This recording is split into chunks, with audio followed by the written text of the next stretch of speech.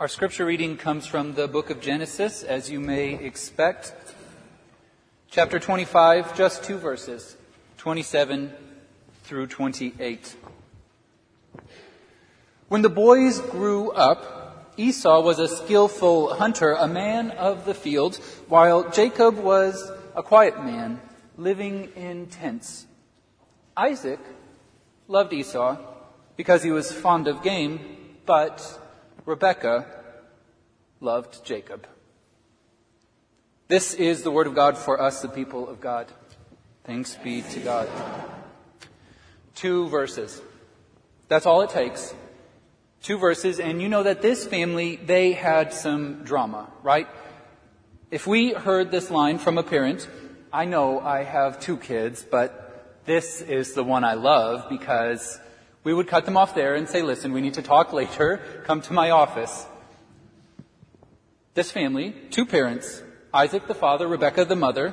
There are the 2 children, Esau the hunter, a man of the field. Jacob, a quiet man who spent his time inside. Esau is one parent's favorite, Jacob the other. But, hey, so what, right?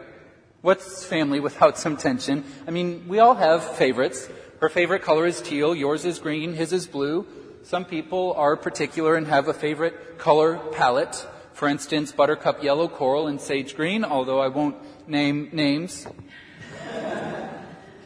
Favorite football means you have to be careful what cap you wear. Go Big Orange, Roll Tide, War Eagle, Go Tigers. I apologize for any omissions. Those are just examples, not cheers. You've got your favorite. I've got mine. Sometimes it means families watch certain games on different TVs, because it might get ugly. We learn each other's favorite dessert, chocolate cake, blackberry pie, ice cream, brownies, ice cream on brownies. Chances are you have a favorite shirt, a pair of pants that fit just right, maybe a favorite pair of shoes. Favorites are just a part of life. A favorite music, TV show, what's the big deal? Esau is his dad's favorite. Jacob is his mother's favorite. What's the big deal? Isaac likes to hunt, so his favorite is the son who likes to hunt too. Esau is always working out. He goes hunting. He comes back with food, makes the family a roast. He's strong. You mess with him, Esau will mess you up. Esau is his dad's favorite. They get each other. Dad loves Esau. Rebekah isn't a fan of hunting. She doesn't like the smell of dead animals or being covered in animal parts. If she had a choice, Rebekah would not spend her day under the pounding sun hunting. She'd be in a tent working in the shade. So her favorite is Jacob. What's the big deal? The big deal is this. You may not know if you're someone's favorite. You may not have even noticed, but you will notice if you're not. If someone is heaping blessings and praise and love and attention and gifts on you, what are you going to do? Ask them to stop? No, you're not going to be collecting receipts to make sure that they're giving the same to the other siblings or friends or whatever. Why would you? But if you're the other one, if you're the one watching that parade of presents and praise, you'll notice. You'll notice as you're waiting to get some of that, waiting for your parents to notice that you get good grades too, that your life turned out okay, that you could use some help. You see your cousin open grandma's card for Christmas, a crisp $20 bill. You open yours, crumpled up 5. When you're that one, you notice. You know who the favorite is. Favorites is one thing. Your favorite restaurant is Kim San. Your wife hates it. Hey, no problem. Drag the kids to Kim San the next time she's out of town. You love, so you think you can dance. No one else can stand it. Fine. Record it. Watch it later. But if your favorite is a person, that's a different can of worms. Let's take a poll. Who thinks that Jacob knows he's not his dad's favorite? Seriously, right? He knows. He knows, because when you're not the favorite, you know. Maybe you've been there. Maybe you know. And if you do, I'll bet you can tell me how you know. I'll bet you can list the examples that prove your case, that you can detail them. There's a chance it's a list that you've rehearsed a time or two. Favorite neighbor, favorite child, favorite friend, favorite whatever. Kim San is one thing. The other restaurants, they won't take it personally, but when we're talking about people, it's personal. So what are Isaac and Rebekah supposed to do? They each have a child they just get. Their interests line up, but if you've got your Bible open, take a look. It doesn't say Isaac enjoyed hunting with Esau because he was fond of hunting. It says Isaac loved Esau, but Rebekah loved Jacob. They just chose favorites, and they let it decide who they will love. Now, if you've never been in this situation, or if you are the favorite, you may still be thinking, what's the big deal? Sure, it's not fair, but life's not fair. That's just how it goes. And life isn't fair, and I want to come back to that. But the deal is, until you're not the favorite, you just don't know. If you flip forward in your Bible 12 chapters in 20 years, you'll see that Jacob has become his parents. And he has also chosen a favorite, his son Joseph. And let me tell you what happens. First, when his brothers see, because you can see, that their father loved Joseph more than all his brothers, they hated him and could not speak peaceably to him.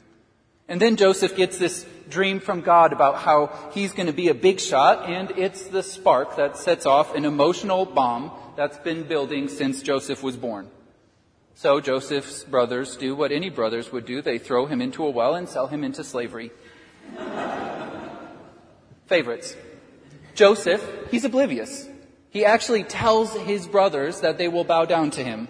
His brothers, they notice, and they come to hate him. Maybe that's part of why the Bible comes down so hard on choosing favorites. And it gets specific. In James, it says, if you really keep the royal law found in Scripture, love your neighbor as yourself, you're doing right. But if you show favoritism, any favoritism, you sin. Nice and blunt. If you have favorites, you're sinning. Now, James has something specific in mind, and he goes on to tell one of those hypothetical stories that's so specific, you know that definitely happened. And he talks about when rich people walk into church, everyone is scooting over, ooh, sit by me, and then whispering around, we're very close, third cousins on my aunt's husband's side, you understand how it is. But when poor people walk in, everyone spreads their stuff so the pew looks full, and then says, hey, there's room on the floor, sit wherever, just, don't get things dirty. Favorites. James will chew you out up one side and down the other in a heartbeat if he catches you choosing favorites because someone has it going on. Because if you're the favorite, you feel weird. And if you're not, you know it. And you feel terrible. If you lean the other direction, if you judge in the other direction, don't worry. Leviticus 19 has you covered, where it tells us you shall not render an unjust judgment. You shall not be partial to the poor or defer to the great. With justice, you shall judge your neighbor. You can't have favorites based on what they have or don't have, the success they found or lacked. It's like this. You wouldn't believe the number of people who visit a church and never come back because they could tell that everyone already had their favorites and no one had any interest in a new face. If you're already one of the favored ones, you might not notice. So what, right? We just missed them this Sunday. But if you're the guest wondering if you're invisible, you'll notice, and you won't come back. Favorites. There's this youth group that does an annual mission trip each summer, and they take about 95 kids, and on the last night they have this tradition. Every senior takes a seat in a chair with a tub of water at their feet, and the adult leaders and the other youth come forward and wash their feet and tell them how they've been impactful over the years, which is this powerful tradition to watch. But you'll see something happen. A handful of those seniors will have this line snaking backwards, people chit-chatting as they patiently wait their turn to say goodbye, and there are tears and emotions and feelings. And often it's the ones who made the church their home, who poured themselves out, who led the group, the ones who were there. And then there's another handful of seniors. Maybe they were more on the fringes of the group. They spent more time elsewhere, or maybe they were just quiet or awkward, and their line is more of a trickle. Some youth who knew them, but mostly adults trying to make sure they don't feel left out. The ceremony can be 30 minutes long, and those seniors spend a lot of that time staring sideways at the favored ones. If you're a favorite, you may not notice. If you aren't, you'll know. And what makes that so painful is what is being said by not being seen. A psychologist once put it like this: no more painful punishment could be thought of, were such a thing even physically possible, than being turned loose in society only to remain absolutely unnoticed by everybody. If no one turned around when we entered, answered when we spoke, or minded what we did, but acted as if we were non-existent things, the phrase he coins to describe that feeling is cut dead. The Bible comes down hard on favoritism, and you see why. Because as a church, we interact with each other in God's name. When we treat some people as valuable and others as invisible, we do so in God's name. And when we don't see people, we cut them dead in God's name. God has no room for favoritism. But what does not having favorites even mean? I think a gut reaction is to make things fair, right?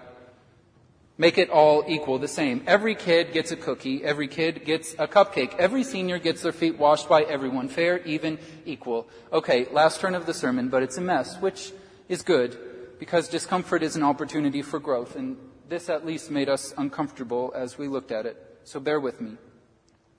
In the end, only one of the brothers gets a birthright.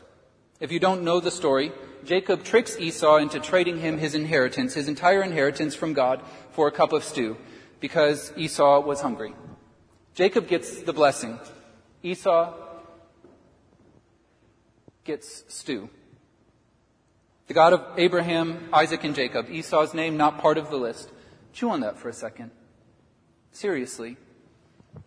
That is not fair. One son gets it, the other gets to watch. Not fair. Here's the secret. Fair is a distraction. Fair will only ever mess you up. Life is not fair. From the moment you're born, your parents, where you happen to be born, if and where you'll go to school, will determine huge parts of your life. And we know this. Life is simply not fair. If you were born in Guatemala instead of here, you're looking at a minimum wage of $1.58 an hour. Say what you want. That is simply not fair. Fair can't be the point. You can't let it be, because life is not fair. That's just what it is. And as long as you're looking for fair, you won't go anywhere. As long as you're waiting for fair, you'll never be free. They get those grades without even studying. Not fair. Their metabolism didn't get the memo that it should slow down when they hit 30 or 40, whatever. Not fair. Jacob and Esau, their parents never treat them right. Never. Not fair. Life just isn't. And it never will be. As long as you personally, are looking for things to be fair, you'll be the one who ends up embittered. You'll be the one consumed by the unfairness, because the unfairness is not going anywhere. God's not fair. One son gets the blessing, but God does not. God does not choose favorites, and doesn't allow us to either. Instead, God calls us to justice. And if you look over the list of Bible passages on favorites, and you don't have to because I have, they're always, seriously always, about justice. Judge the leaders of the church with justice. Judge believers with justice. Judge unbelievers with justice. Judge people's needs with justice. Favorites gets in the way of justice, so favorites has to go. The thing about justice is it's harder than fair.